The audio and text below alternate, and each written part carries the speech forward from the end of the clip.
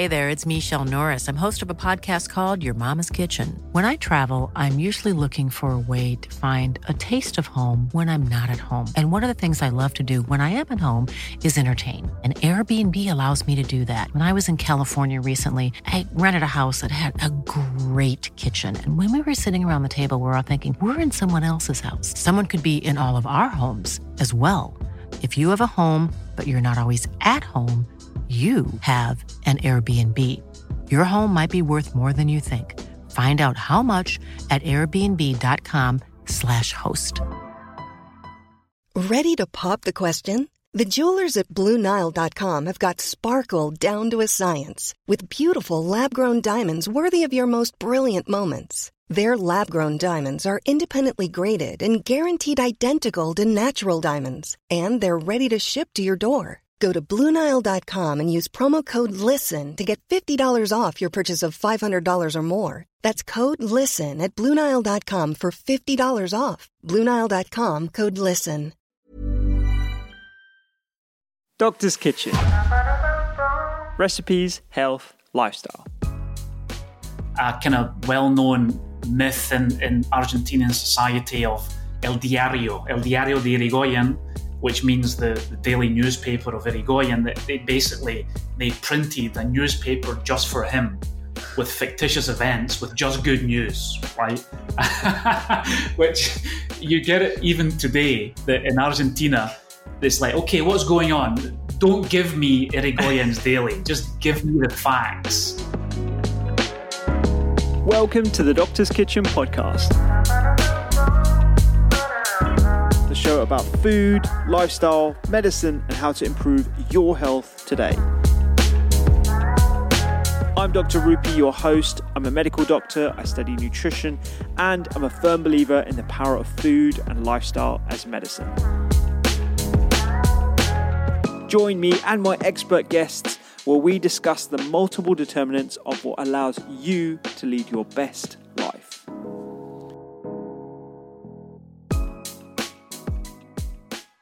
I love a nudge and I love a framework. It really appeals to my analytical mind, and as someone who loves checklists, finding a book with short daily nudges toward improved mindset, performance, and purpose was absolute gold. Author of The Daily Reset is Dr. Stephen MacGregor, who's on the podcast today. He's an honorary professor of health and wellbeing at the Glasgow School of Art and external advisor for McKinsey & Company.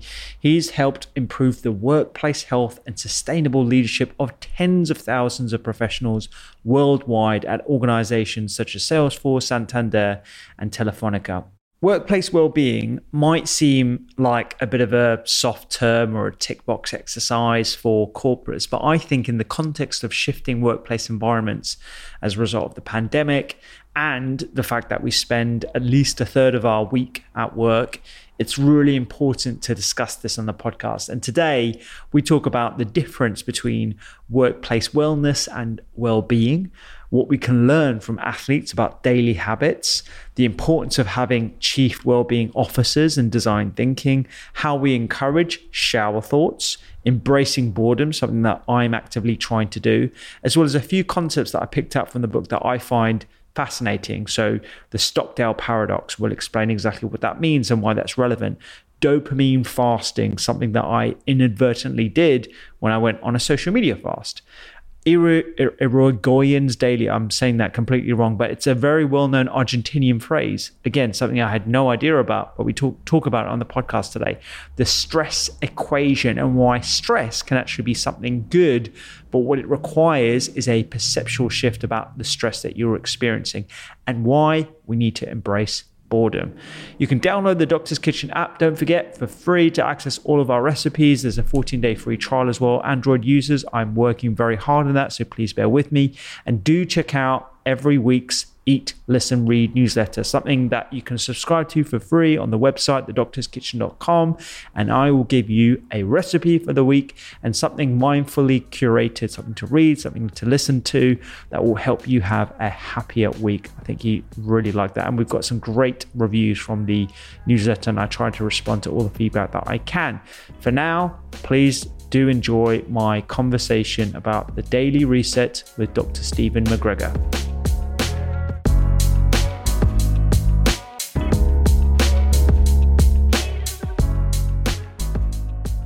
thanks so much for jumping on the podcast.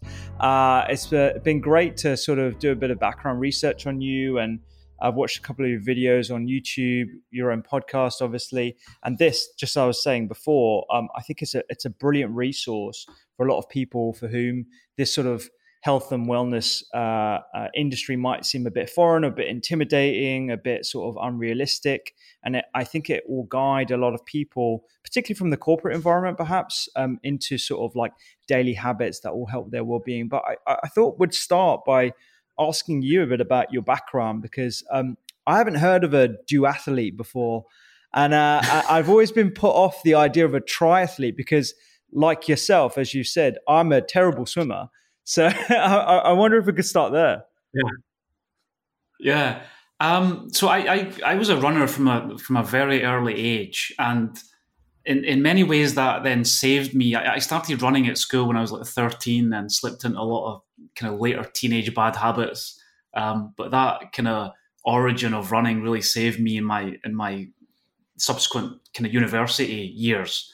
So I went on, joined the cross country team, and captained the cross country team, and then I joined it with cycling. So I moved to the Basque Country. I've been living in Spain, Rupee, for over almost actually 20 years. And so I've lost all my Scottish accent, as you can hear, right? But I first moved to the Basque Country. Actually, what I say to people is I've lost half of it. Imagine what it was like 20 years ago, right? But I first moved to the Basque Country, beautiful city, San Sebastian, and it's got a really strong culture of athletics, and particularly cycling. And I started cycling, and I combined running and cycling, and I became a duathlete. So as I say in the book, it's triathlon for bad swimmers. Yeah. And I have done triathlons over the years, but it was great. I mean, I started then training with Tour de France cyclists when I lived in Girona, came to Catalonia, and learned so much. I mean, it was great for me just to keep fit, but I learned a lot about, let's say, the art of training, the science of training, and how you can then take that into kind of normal life, right? If you're not an elite athlete, but and a lot of people find kind of elite athletics kind of threatening, but the concept is so valuable for everyone. So I've learned so much over the years just from running and riding my bike. Yeah, and that's a really good point. I think, a lot of people might think the lifestyle of an elite athlete is quite foreign to most people's day-to-day, but I think there are definitely parallels in how one would train for an exceptional feat, and actually how we treat ourselves on a daily basis, and the habits that we want to instill to improve performance in whatever environment that might be.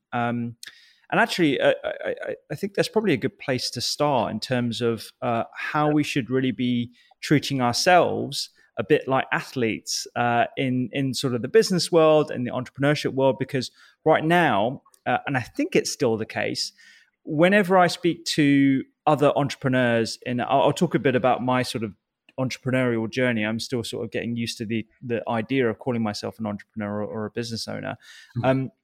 But from talking to colleagues, it seems as if the same paradigm is in place right now, where an institutional VC is sort of like just flogging an entrepreneur to like grind every single day and squeeze out every inch of them. Whereas really we should be treating them like elite athletes and getting them to sleep well and to practice mindfulness so they can actually enhance their productivity and therefore, the revenue and the actual, the traditional KPIs of a business. Totally. I mean, we get this hustle culture that became the main model over the years. But that doesn't take into account the kind of performance case like an athlete, right? So there's a thing called executive function, that if you take care of your sleep and if you exercise, you improve executive function tasks.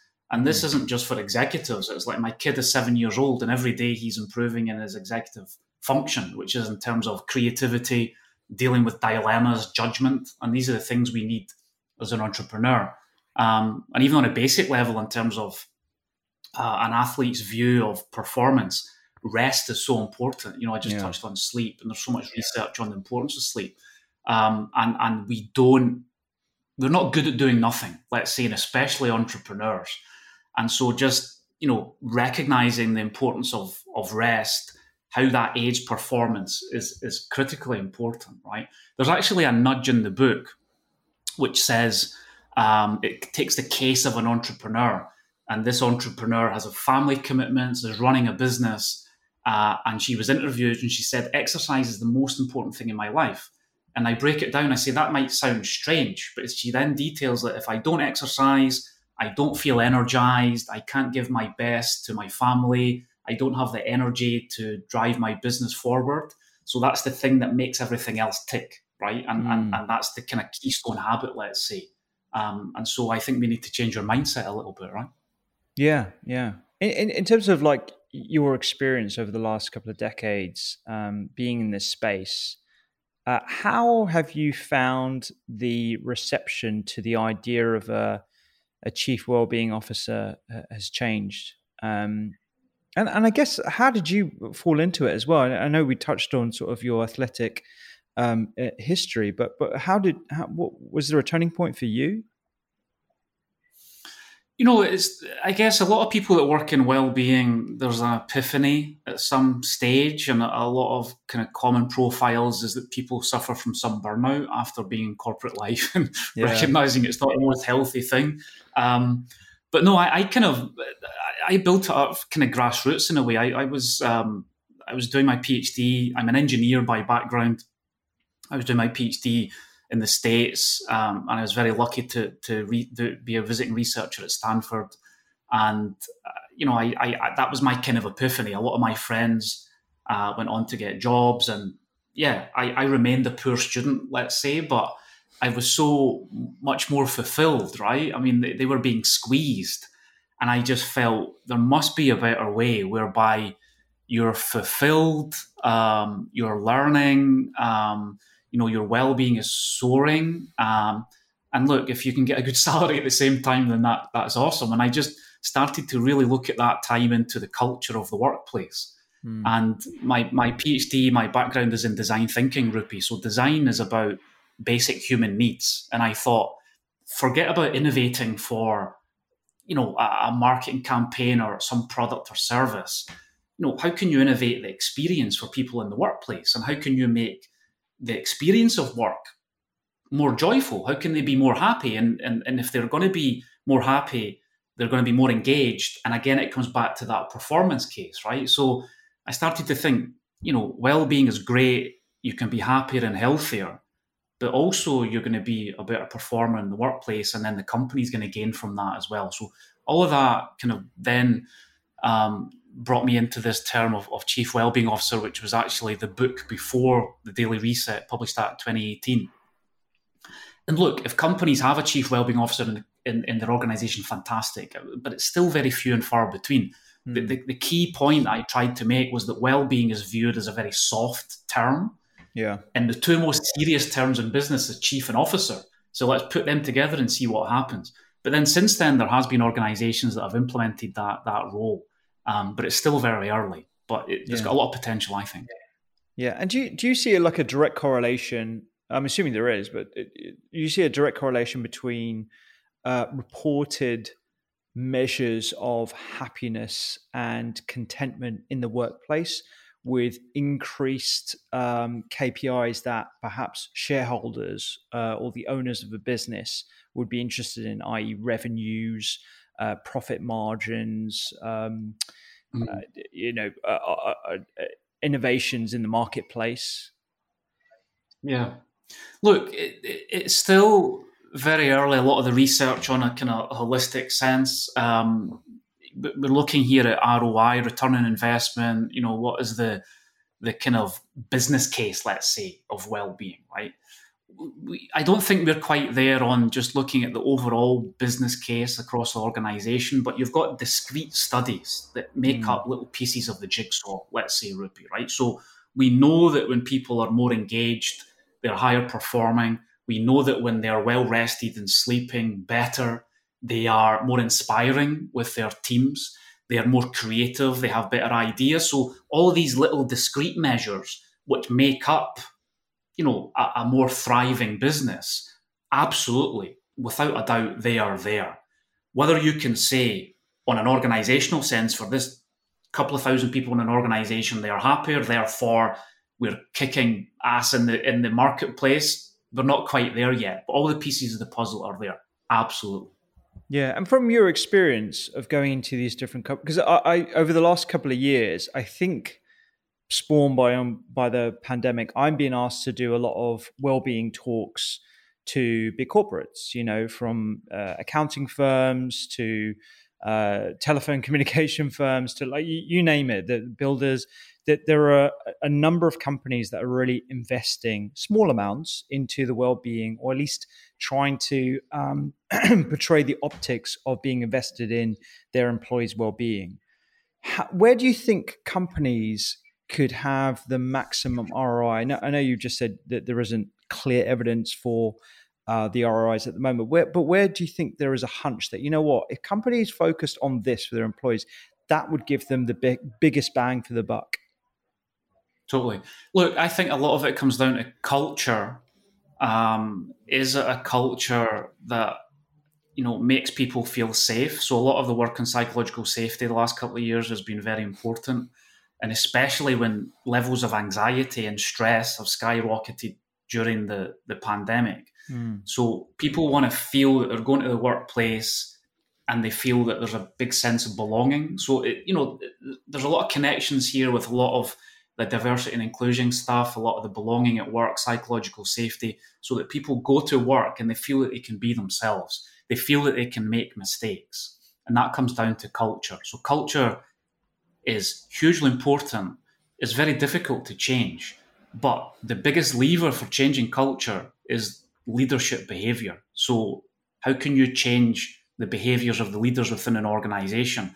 And it doesn't matter about fancy policies or, this is what we're going to do with well-being in terms of initiatives or programs or webinars or talks.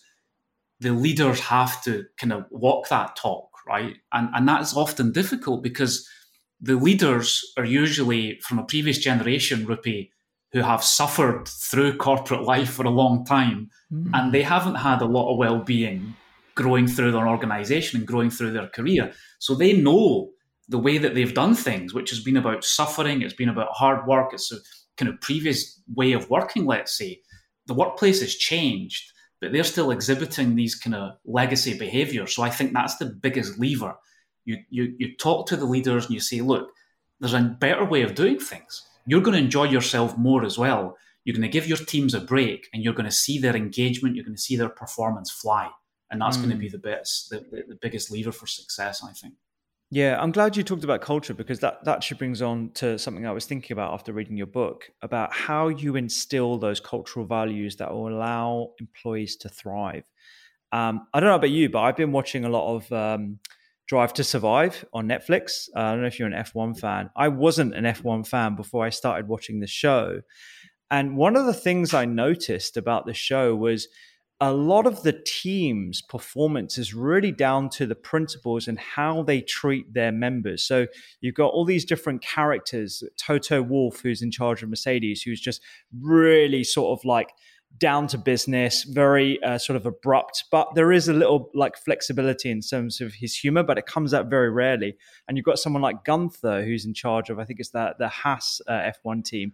And like, he's very jovial, but like he loses his rag like multiple times. And I think that obviously is like instills down to the team, but they have a culture within their team and that everyone who goes to Haas stays there. There's like rarely sort of any sort of conveyor belt, and that's why the drivers were there for like 8 years until they both got the sack. I wonder how sort of like other companies in different industries can instill that culture. Is it always down to the leader, or are there other things that we can do to instill that?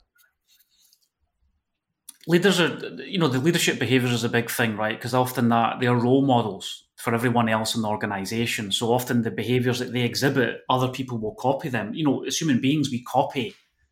Jim Rohn said we are the average of the 5 people we spend the most time with, right? Yeah. And I think that's often true. Our friends and family, right? Our actions, the way we behave, the things that we say is often a mirror of other people. So I think the leaders within an organization, hugely important for role modeling.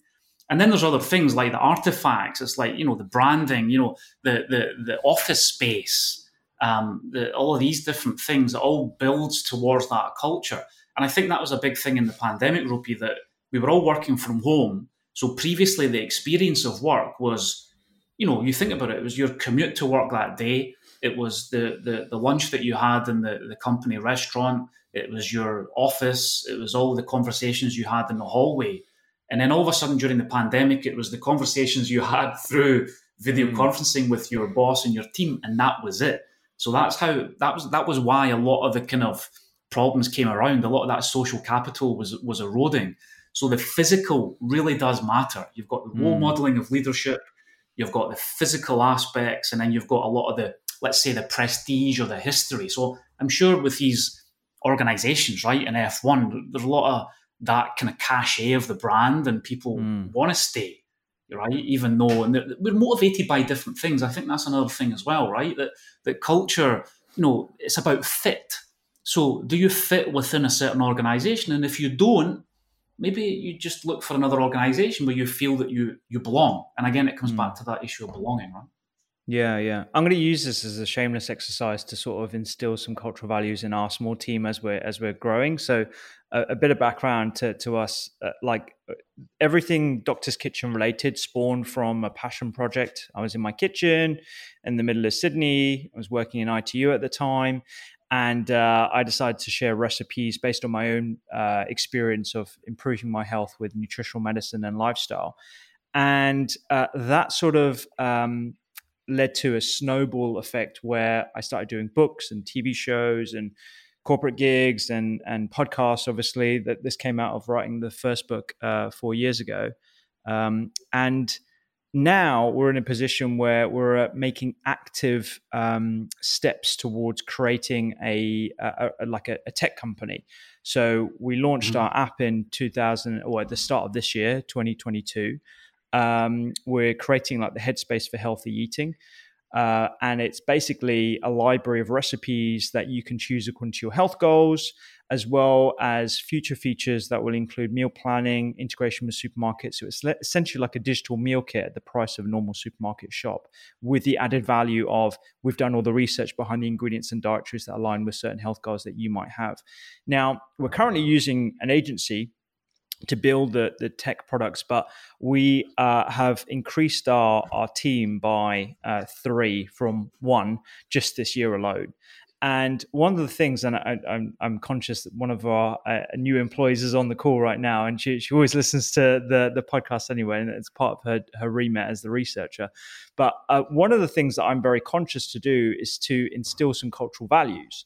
And we can write them all down, a good moral compass, excitement when you come to work, contentment, feeling like you're part of a family as well as a team, high performance, as well as a shared sort of mission and goal. Those are things that are quite easy to sort of pinpoint and pick out.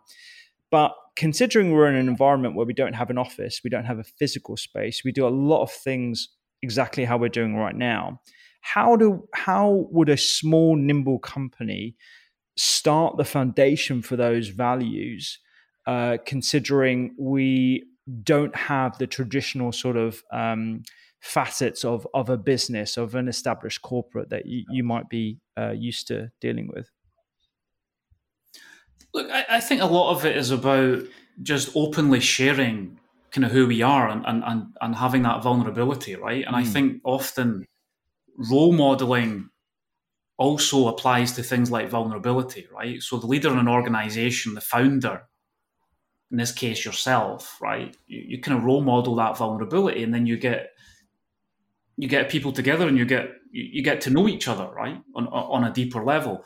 And look, cultural fit or alignment is important in terms of values. So there could be values that everyone subscribes to in terms of the organization, but neither do we want everyone to be carbon copies, right? We want to have diversity within an organization as well.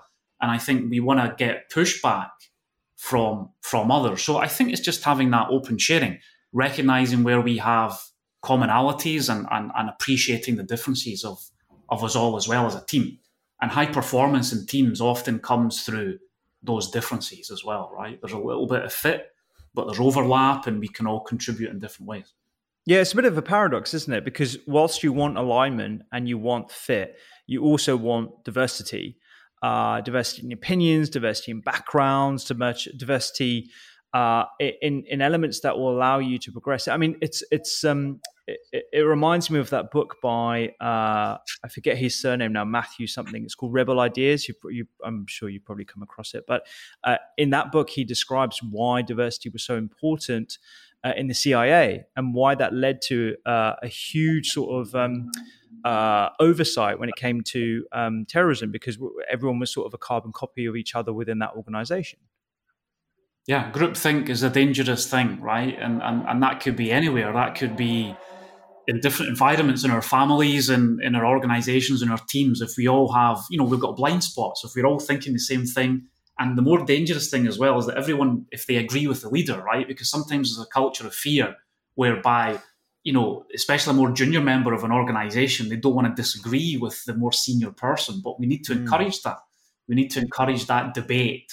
And I think in Google, they had a concept they talked about intellectual humility. And they said it doesn't matter where the best ideas come from. You're just interested in the best ideas, right? We have that democratization of moving forward. It's not about the hippos, right? The highest paid person in the room, right? It's about embracing.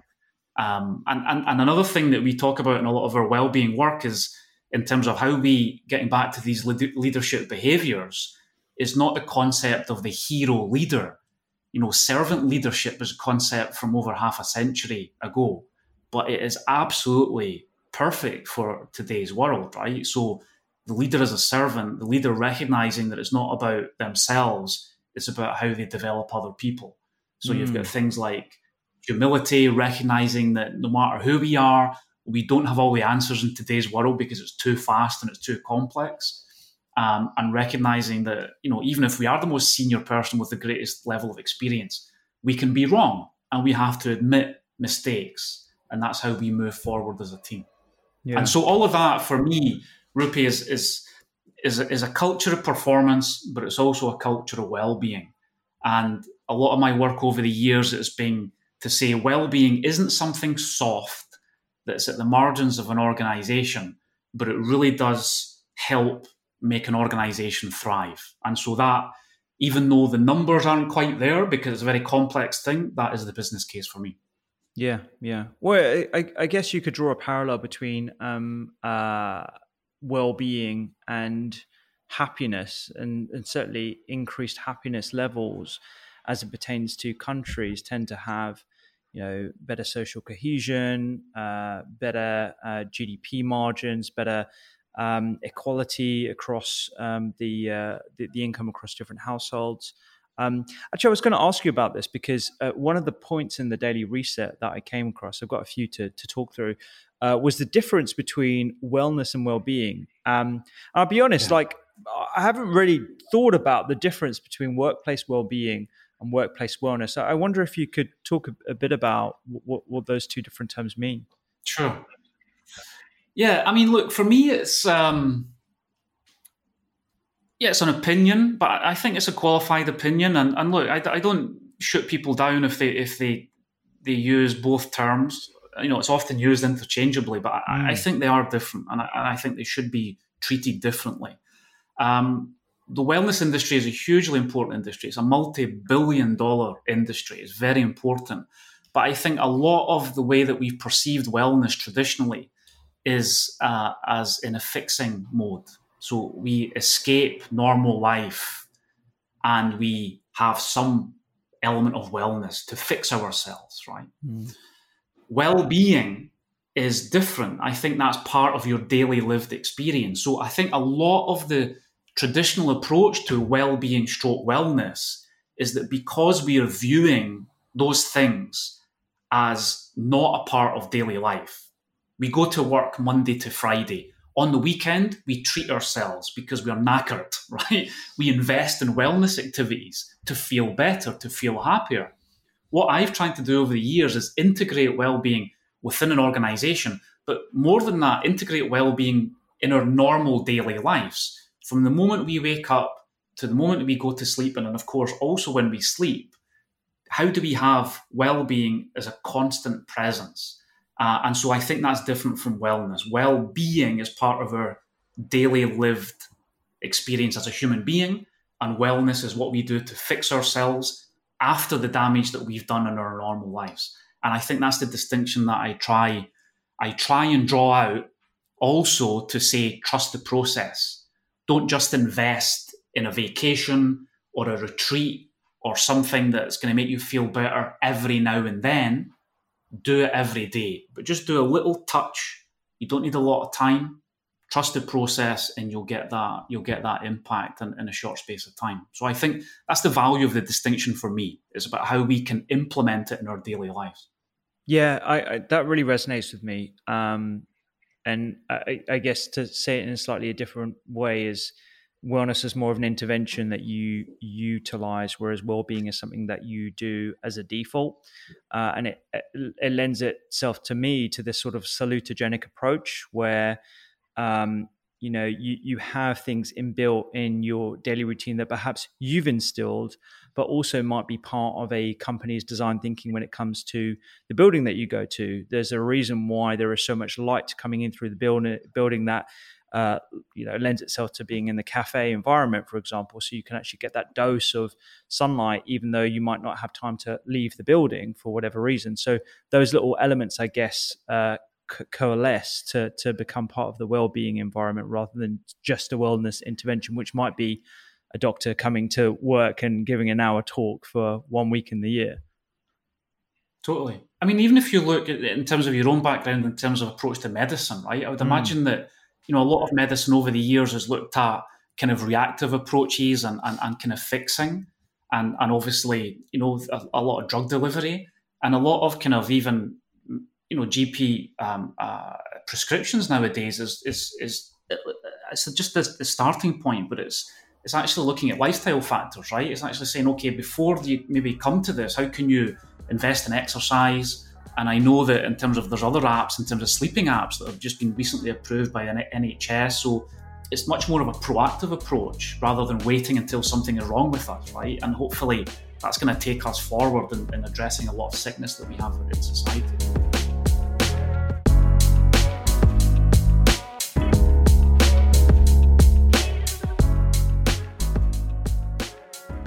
I think in lots of different industries, you're seeing this sort of approach to well-being being changed, including within medicine. I mean, I've certainly been trained in the pharmaceutical model, which is very much a reactive approach, or, we do have preventative medications as well. But in the context of A&E and even in general practice, a lot of it is reacting to symptoms that somebody comes in and presents with.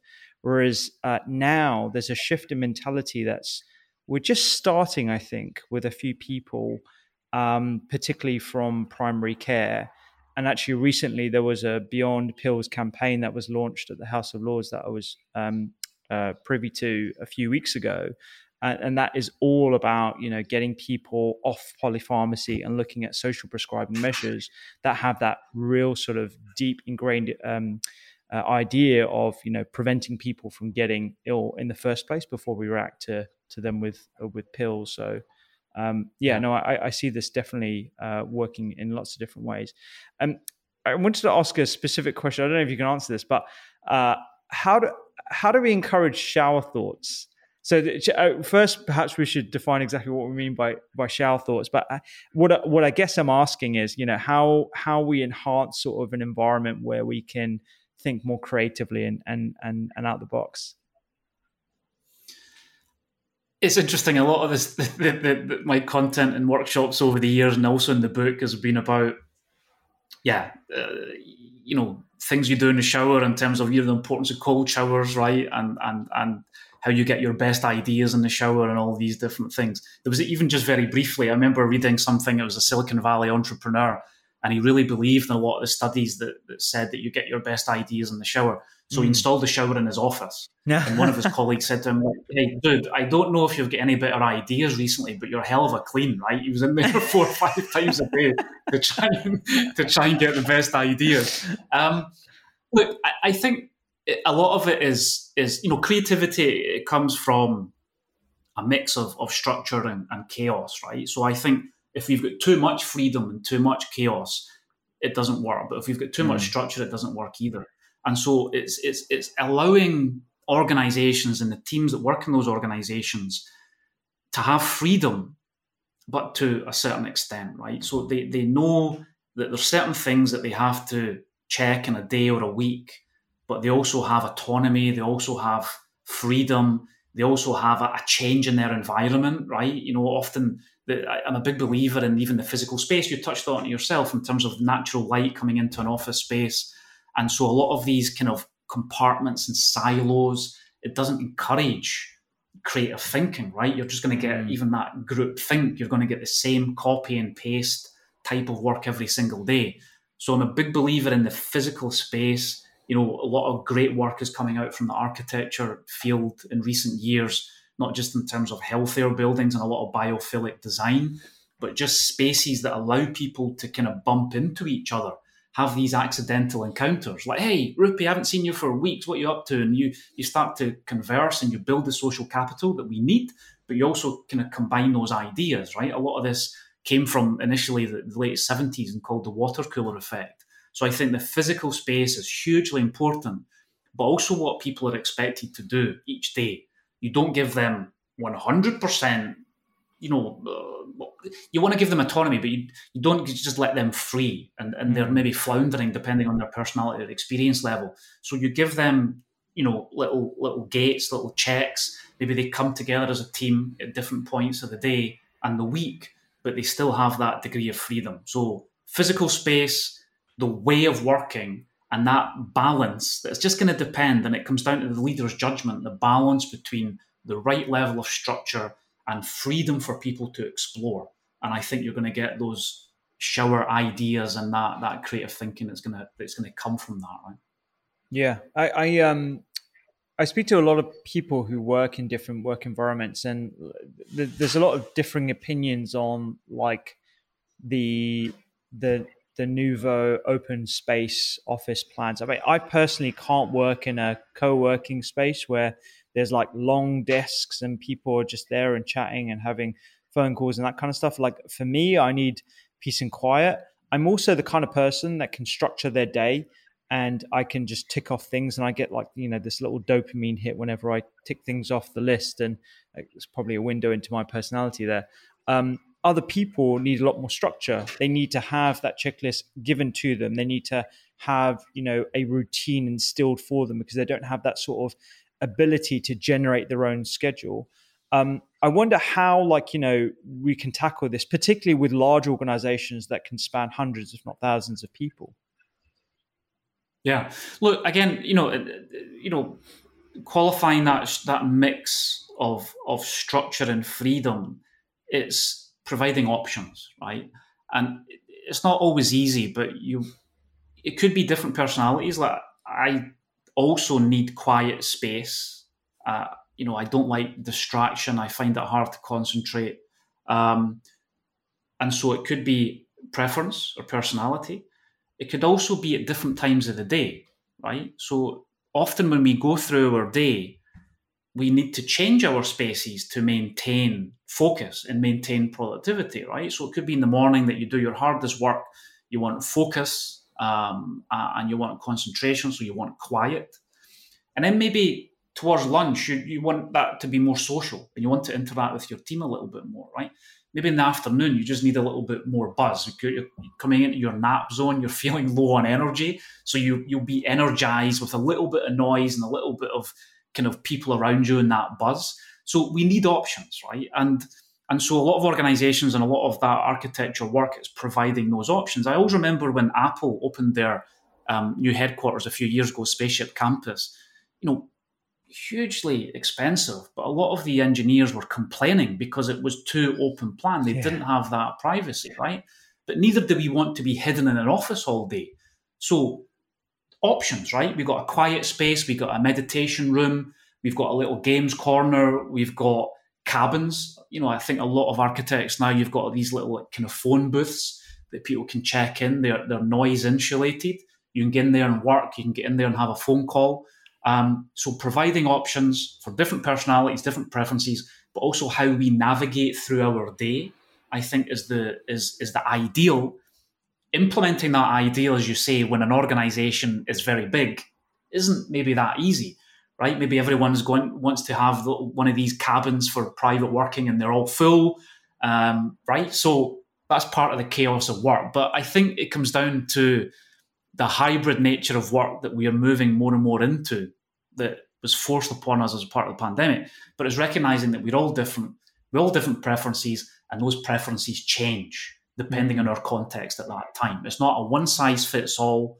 And again, bringing it back to well-being, there isn't just one answer for our well-being. There isn't just one solution. We work that out. We work out our own answers, and that changes through our life journeys, right? And so that's why we also need to keep well-being as a constant presence in our daily life, because it always changes. Yeah, on the context of well-being a constant presence, actually, this brings me nicely into some of the concepts in the Daily Reset, which I've heard you describe before as like the Daily Stoic, but for health and well-being, and using some more modern concepts within the book as well. And it's brilliant. Like I said, I'm definitely going to be giving this to my partner who works in a corporate environment, and also is like short on time, because basically most of the entries that you have for every single day of the year are like half a page. And I love the way you've also spaced them out month by month according to different themes. Like January's movement, it's typically when people sort of like decide to go to the gym after the indulging December. But there's also purpose and ways of working, all that kind of jazz. So I wanted to ask a few things that I found super interesting, some of which I hadn't come across before. The Stockdale paradox. This is fascinating. I really enjoyed learning about this for the first time. And I think this is particularly relevant considering the pandemic and also our current scenario as well with regards to the economy.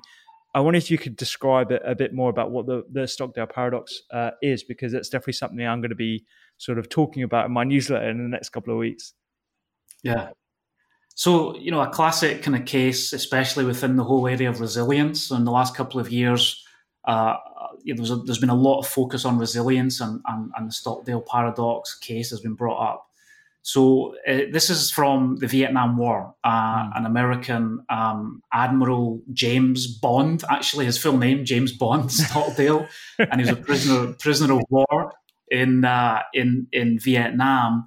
And it was basically about his approach to that. So he was routinely tortured for several years, but he talked about how he never lost faith in the end of the story. And he said, I not only had faith that I would get out, but that I would turn the experience, that torture, that hugely kind of difficult experience, into the defining moment of my life. And he was also asked, this was an interview that actually came from Jim Collins in the book Good to Great in the 1980s, I think. And he was asked about the people who didn't survive. And he said it was the optimists. And he said it was the people who thought, I'm going to get out in the next couple of months, we're going to be rescued. And they were holding on to that false hope. And then the time would come and they saw that they were still prisoners, and then they would lose all hope. So the paradox was to embrace the sheer terror and the negativity of the present situation, but to have that overarching hope in the long term still at the same time. And so there's a couple of things I think for us all in our pandemic, right? In terms of when it was really bad, maybe we look back on that and we think, actually, there's good in that trauma. That trauma, I learned something about myself. Through that trauma, I became stronger. And if we even bring it back to some of the work on happiness, we can look at happiness in two ways. We can look at in-the-moment emotion, and we can look at life satisfaction. And I think, Rupi, when we often look back in our lives, the moments in our life when we're most satisfied with in hindsight are often the most difficult moments, right? It isn't often the hugely joyful moments in terms of emotion, but it's things that we found difficult, but that we overcame, and we learned that we could do it. We fulfilled an objective. We did something important, and we got through the other side.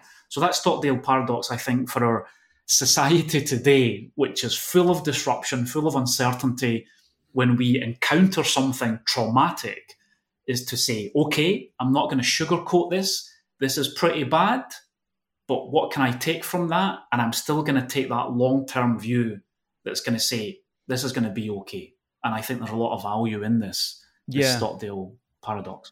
Yeah, I love that. And I think, I don't know whether it's just me or whether humans are just attracted to paradoxes, but I love a paradox. I love like learning about these as different frameworks that I can apply to my day to day. And looking back in hindsight, it's something I think I've naturally had. So when I got ill almost 15 years ago now, at the time it was, terrible. I felt very unfairly treated. Like, it was frustrating. Why is this happening to an otherwise healthy 24-year-old? But now, like looking back on it, I'm so grateful for that experience because it's led to everything I do currently. In a more superficial way, I remember, just as you were talking, when I was doing my fourth year exams, there were some of the most difficult exams. And I remember like every single day being at the library, 14 hours a day, just constantly reading work.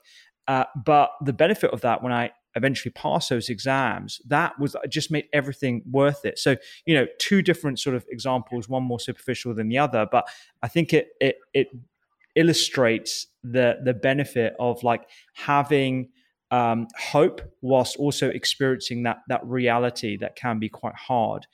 And that's very different to what I see on social media quite a bit, which is this toxic positivity. This, everything's going to be hunky dory. Just put a smile there and turn lemons into lemonade and all the rest of it. And I think that's a very different sort of way of thinking about things. And I think this is probably going to be more effective and relatable for a lot of other people. On the subject of social media. Yeah.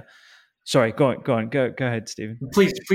No, go for it. I was just going to say on the subject of social media, one of the other quotes that I came across in the book was one from William James, specifically, what you attend to in this moment becomes your reality. This is something I bang on about with so many people because your attention is being actively sought and stolen from multiple different avenues, The one that always gets the blame is social media, but I think we're a lot more in control of our digital environment than we care to realize. And actually, having been off socials for the last 2 weeks, I realized just how much space I created for myself. So I wonder sort of if you can extrapolate on this idea of being careful about what you pay attention to. Yeah, I think we're triggered in so many different ways. I mean, you talked about the kind of dopamine hit earlier from your to-do list and checking that off. And of course, we've been hijacked in many ways with the big tech revolution. It comes back to an evolutionary perspective, right? Is that when we sought out new information, it was tied to survival. So when there's something new, like a red bubble notification or a noise or a vibration, that's tied to us maintaining survival, right? Because that was what we needed at that time. We get that little surge of dopamine. It's the reward hormone. And so we get addicted to that, right? So, but and many of us know that now, but in terms of what we consume, I think is that next level. And we have our likes and our preferences and we consume channels, right? But often we're not also fully aware of the effect that that's having on us. And what I often say to people is, even follow things or look at different channels that maybe you don't affiliate with normally, right? Because it comes back to this group think, right? That if you have your affiliations, your football club, right? Or your politics or your TV channel, you're getting one view of the world. Mm. And often that's triggering us in the way that they want us to be triggered. So often we want to have more of a holistic view of what's going on in the world. And often that means, hey, can you consume news from another source, right? And every source has a filter, right? I don't think any of the sources have 100% truth. What is truth anyway, right? And I think that's such a big factor in today's world. We have so many sources. Is it credible? Can we trust it? Everything has a filter. And so I often encourage people just have a broader view. Even if you think, I don't believe in this, I don't agree with their values, just look at it from a different perspective, and it's a much broader 360 view of what's going on in the world, right? And I think if we are, and often I use that quote from William James in terms of the fear that we are creating in society.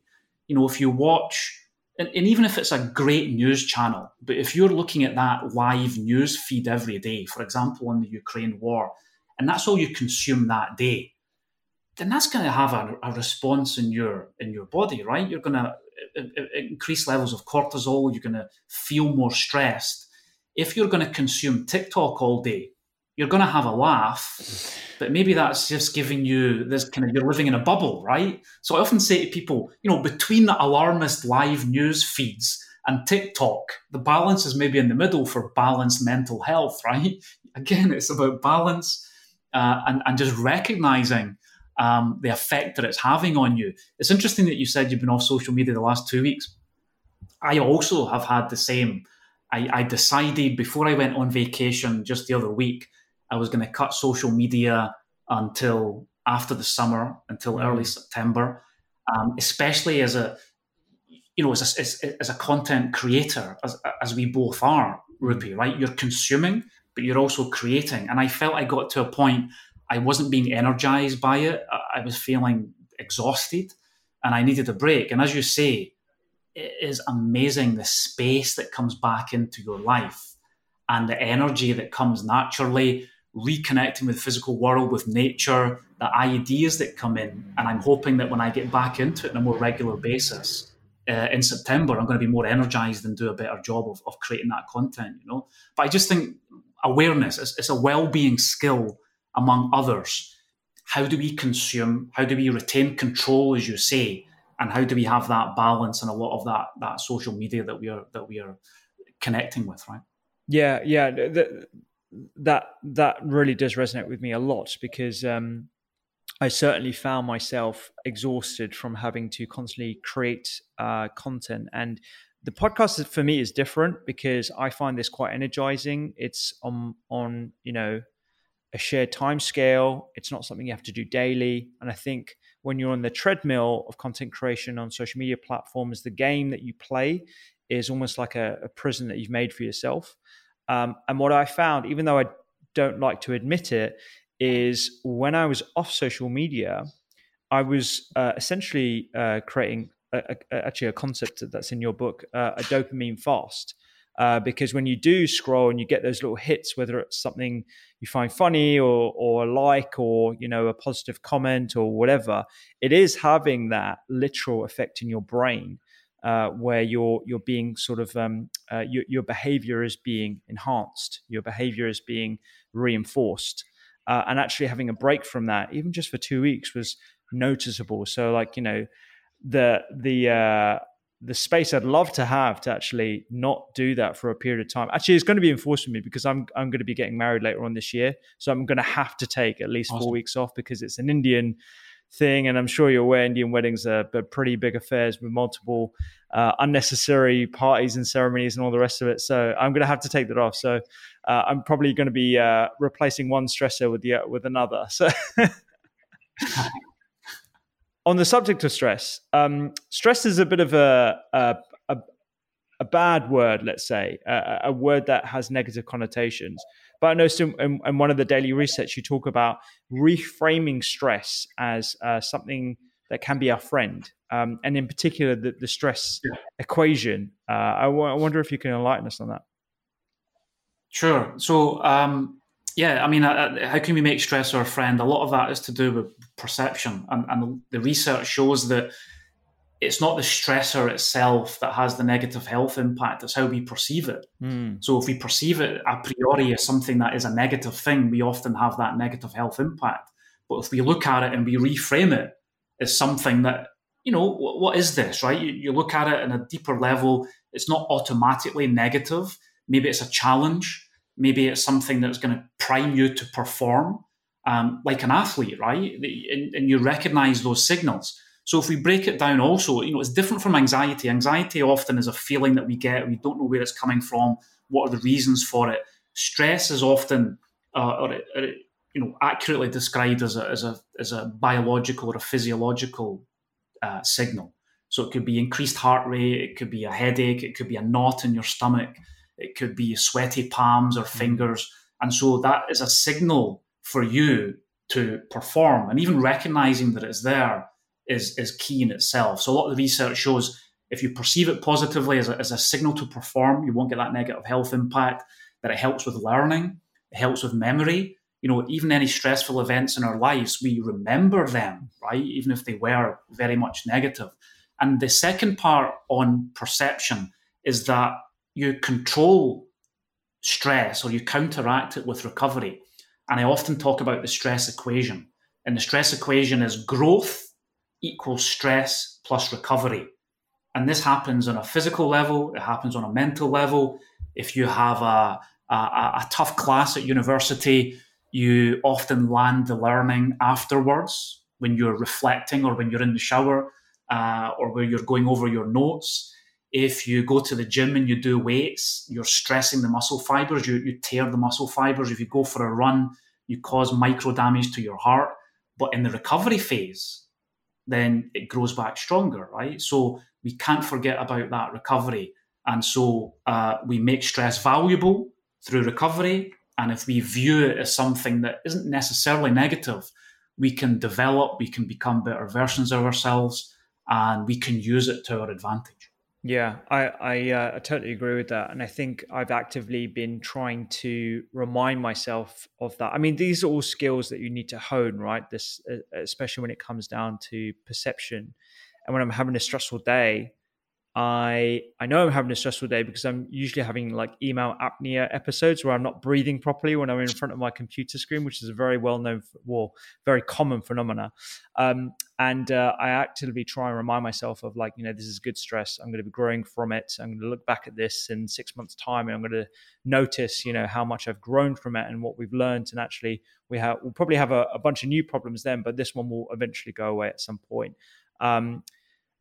Yeah. Another thing that I didn't know about is this well-known phrase in Argentina, Irigoyen's daily. I don't know if I'm saying that right, but fascinating. Tell us a bit about Irigoyen's daily. Yeah, so this was a president. It was in the 1920s, and so it was his second term as the president of Argentina, and there was a Great Depression, and things weren't going very well, and so his closest aides started to give him filtered news of what was going on. I don't know if he had an explosive temper, and if they told him the way that it was going down, he was going to go crazy and fire them. So they started to give him kind of filtered news. And so this grew and grew and grew, and it became a kind of well-known myth in Argentinian society of El Diario de Irigoyen, which means the daily newspaper of Irigoyen. That they printed a newspaper just for him with fictitious events, with just good news, right? Which you get it even today, that in Argentina, it's like, okay, what's going on? Don't give me Irigoyen's daily. Just give me the facts, right? Don't bullshit me here. Just tell me the way that it is, right? And I think a lot of that, the value in today, it even links to Stockdale paradox, right? It's like, don't hide from the bad things. Maybe you think you're doing yourself a favor if you're hiding from the bad things, but you're just creating a bubble and you're making yourself more vulnerable. Even there's a framework in leadership called adaptive leadership, and it says, look, don't overly protect your team. Let them feel the pressure to a degree that you think that they can handle. So you make them more resilient because they're feeling the pressure, they're feeling the wind, right? And so Irigoyen's daily, I think, is interesting. It's like, hey, just, expose yourself to some of the bad stuff as well, and you'll find yourself growing from that exposure. I love that. I'm definitely going to be using that as well. There's so many little tidbits of information I've learned. I mean, there's like over 360. So there's so many to choose from, and they're all brilliant and winners. And like we talk a lot about like exercise and nutrition and mindset on the podcast. So it's nice to talk a bit out of sort of context and actually bring people into something I think is very important, i.e. where you spend almost half of your your week, at work and stuff. And if you can bring in these concepts to the workplace as well. A couple others, if I may. So I was really pleased to see a mention of David Foster Wallace's commencement speech, What the hell is water? Or This is water. It's one of my, it's one of those talks that I listen to at least twice every year. And I share it on my weekly newsletter probably twice a year as well. Every time I take the time to watch the 19 or 20 minutes, however long it is, because it's one of the most impactful commencement speech, I think, of all time, and a huge loss, David Foster Wallace. But I wonder how that's impacted you. I mean, everyone that I've spoken to is either not heard of it or it hasn't had as much of an impact. But I guess it has, as you put it in the book. Yeah, I came to this quite recently, actually, Ropey. I think it was just during the pandemic, and but really, I found it so impactful, and because it was a concept that I've often believed in, and I think I've maybe mentioned it a couple of times already in our conversation, the importance of awareness. We go through our lives in often autopilot mode, right? And this could be related to social media. We wake up, we plug in, we do the same things every day. And also as we age, there's less firsts, right? We tend to settle into a pattern of being, a pattern of doing, a pattern of thinking. And often that's just autopilot, right? And I think we lose the richness of life also if that goes too far. And so I've always believed in just kind of having that reset, just breaking things apart, doing something new, doing something for the first time, doing something that scares you now and then, especially as we are moving through our lives. And when I listened to that commencement speech, I just thought it's so simple, but it's so powerful, right? It's recognizing the beauty and the richness of life around us. And I think I also talk in the Daily Reset at some point, maybe in that month of December, that we're often numbed to our daily lives. And you often read of cases of people who are dying and they know that they're dying and they start to see the world around them much more vividly and they become part of it. And I'm saying, don't wait until you're dying, right? Do it now. And when he talks about, this is water, when the two goldfish say, they're swimming along and they say, hey guys, how's the water? And then the two young goldfish say, what the hell is water, right? We're surrounded by this thing and we don't always know what it is. We're not aware, we're not alive to the richness of what's around us. And so it's a wake-up call. Habits, routines are important. We need that automaticity, but we need to wake up. And I think it's a powerful call to wake up, essentially. Yeah, absolutely. It really lends itself to a book I'm currently listening to right now called Storyworthy. I'm not too sure if you've come across it before, but it's the author is Matthew Dix, and he is I don't know if he started it, but there's a story sort of telling community in the States where you just get up on stage and you tell stories, and the stories you think are like usually going to be ones that are of travels or of like some huge incidents, but actually the most interesting stories are of just of daily life. And he has this term in the book called homework for life, which is where you note down some notable things that have happened in your day such that you don't miss the magic of how the water is that day. And actually the whole premise of the book is that you've got a lot more story-worthy stories than you think of in each 24-hour period. And so you make your days that much more memorable. And it enhances the pace, not the speed, sorry. It reduces the pace of your day-to-day such that days become months and months become years and so on. So I think it's a great exercise to sort of do, and it lends itself towards that commencement speech too. Yeah.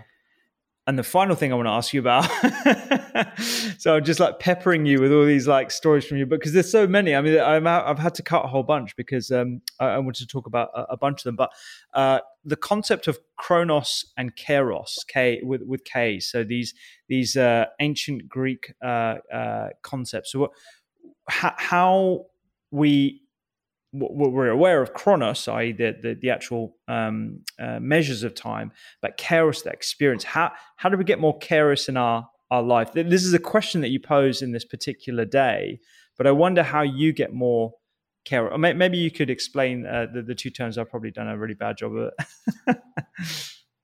No, yeah. So chronos is the measure of time in the conventional way. So it's the seconds, the minutes, the hours, the days, the weeks, the years, right? And kairos is the experience.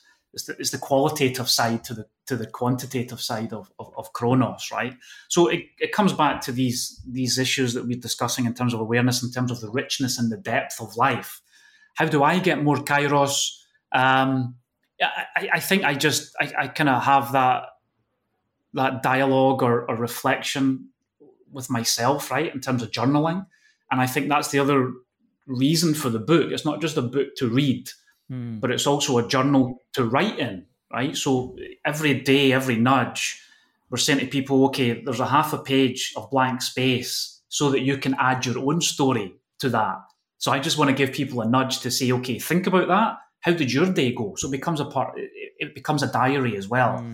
And when I journal, or when I practice mindfulness, which I don't do all the time, but I come in and out of it, then I feel that I'm having that richness. I feel that I'm having that kairos, and some of the things that you talked about as well, that you slow time down. You know, as we age, time goes by too fast, and if we're in that autopilot, it flies by. So if you notice the ordinary, if you dive into that, then you're going to get that kairos, you're going to get that richness.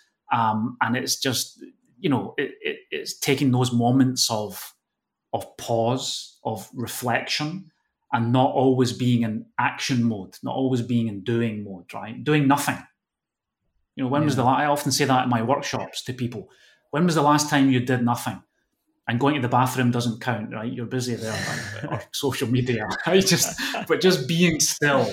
Right? Apart from sleeping at night, often in our daily life, it doesn't happen. But even 5 minutes, hugely valuable. Just sit, close your eyes, maybe breathe for 5 minutes. Wow.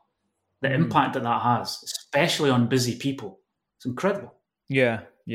I found myself sort of leaning into this concept a lot more because I'm that kind of person that always is consuming information, whether it's via a news feed, my computer, or in my ear. So AirPods, fantastic innovation, not so good for someone like me who constantly needs or feels the need to utilize every minute of their day such that, I'm consuming some information. It could be a podcast, an audio book, or whatever it might be.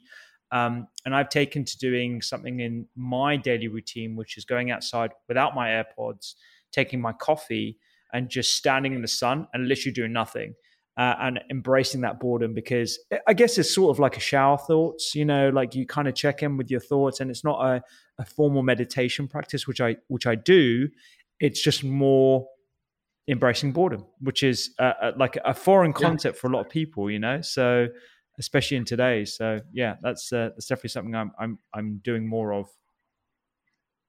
But boredom, just on that, I mean, there's also a nudge on boredom in there, and I talk about when I was growing up, and I would say to my parents, I'm bored.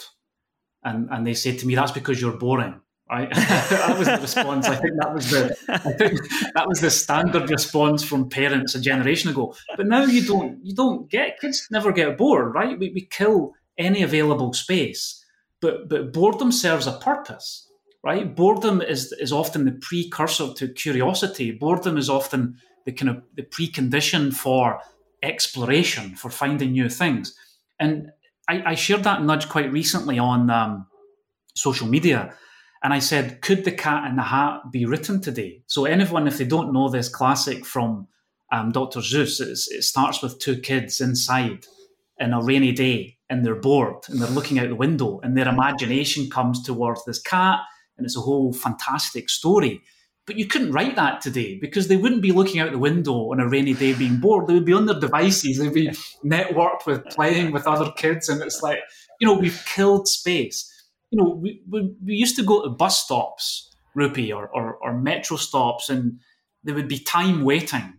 And maybe you would talk to someone next to you now, right? Every time now everyone's in devices, we're losing that connection. Anyway, I don't want to sound like an old granddad. No. Times are better, my kind of thing. But I think this boredom thing, this space thing, and look, so many amazing advances in society, but as you say, in that practice for yourself, it's a couple of minutes. And especially for busy people that are always consuming, a little step back now and again. Wow. Yeah. Amazing benefit for that, right? Absolutely. Yeah. I think that's a really good sort of tip to end the podcast with, actually, in terms of embracing boredom. I'm trying to remind myself not to do that automatic reach. So it's almost like, I'm a gunslinger in a Western movie. Whenever I'm in a queue, it's like, got my phone out. So I'm reminding myself to, just put it back in the holster, sort of thing. When I'm in a queue or waiting for a train or something, and just like looking up and looking at the signs and just taking notice of like how other people are and people watching, and just embracing sort of that space. So I think it's a lovely skill to have in this digital generation we have. So yeah, I think that's a lovely place to end. Thank you so much for your time, Steve, and the book is brilliant. We'll put links to it and everything. I think everyone would benefit from reading this once a day. So yeah, thank you for writing it. It's fab. Pleasure. Thank you so much, Rupi. Great to talk to you today.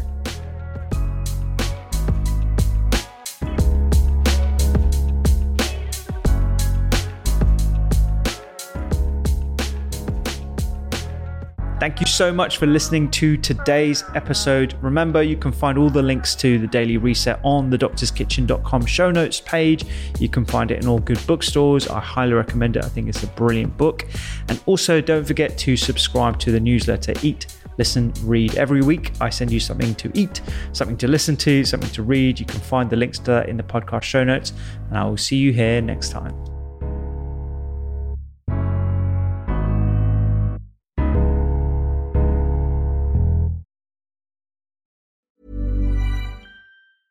Small details are big surfaces. Tight corners are odd shapes.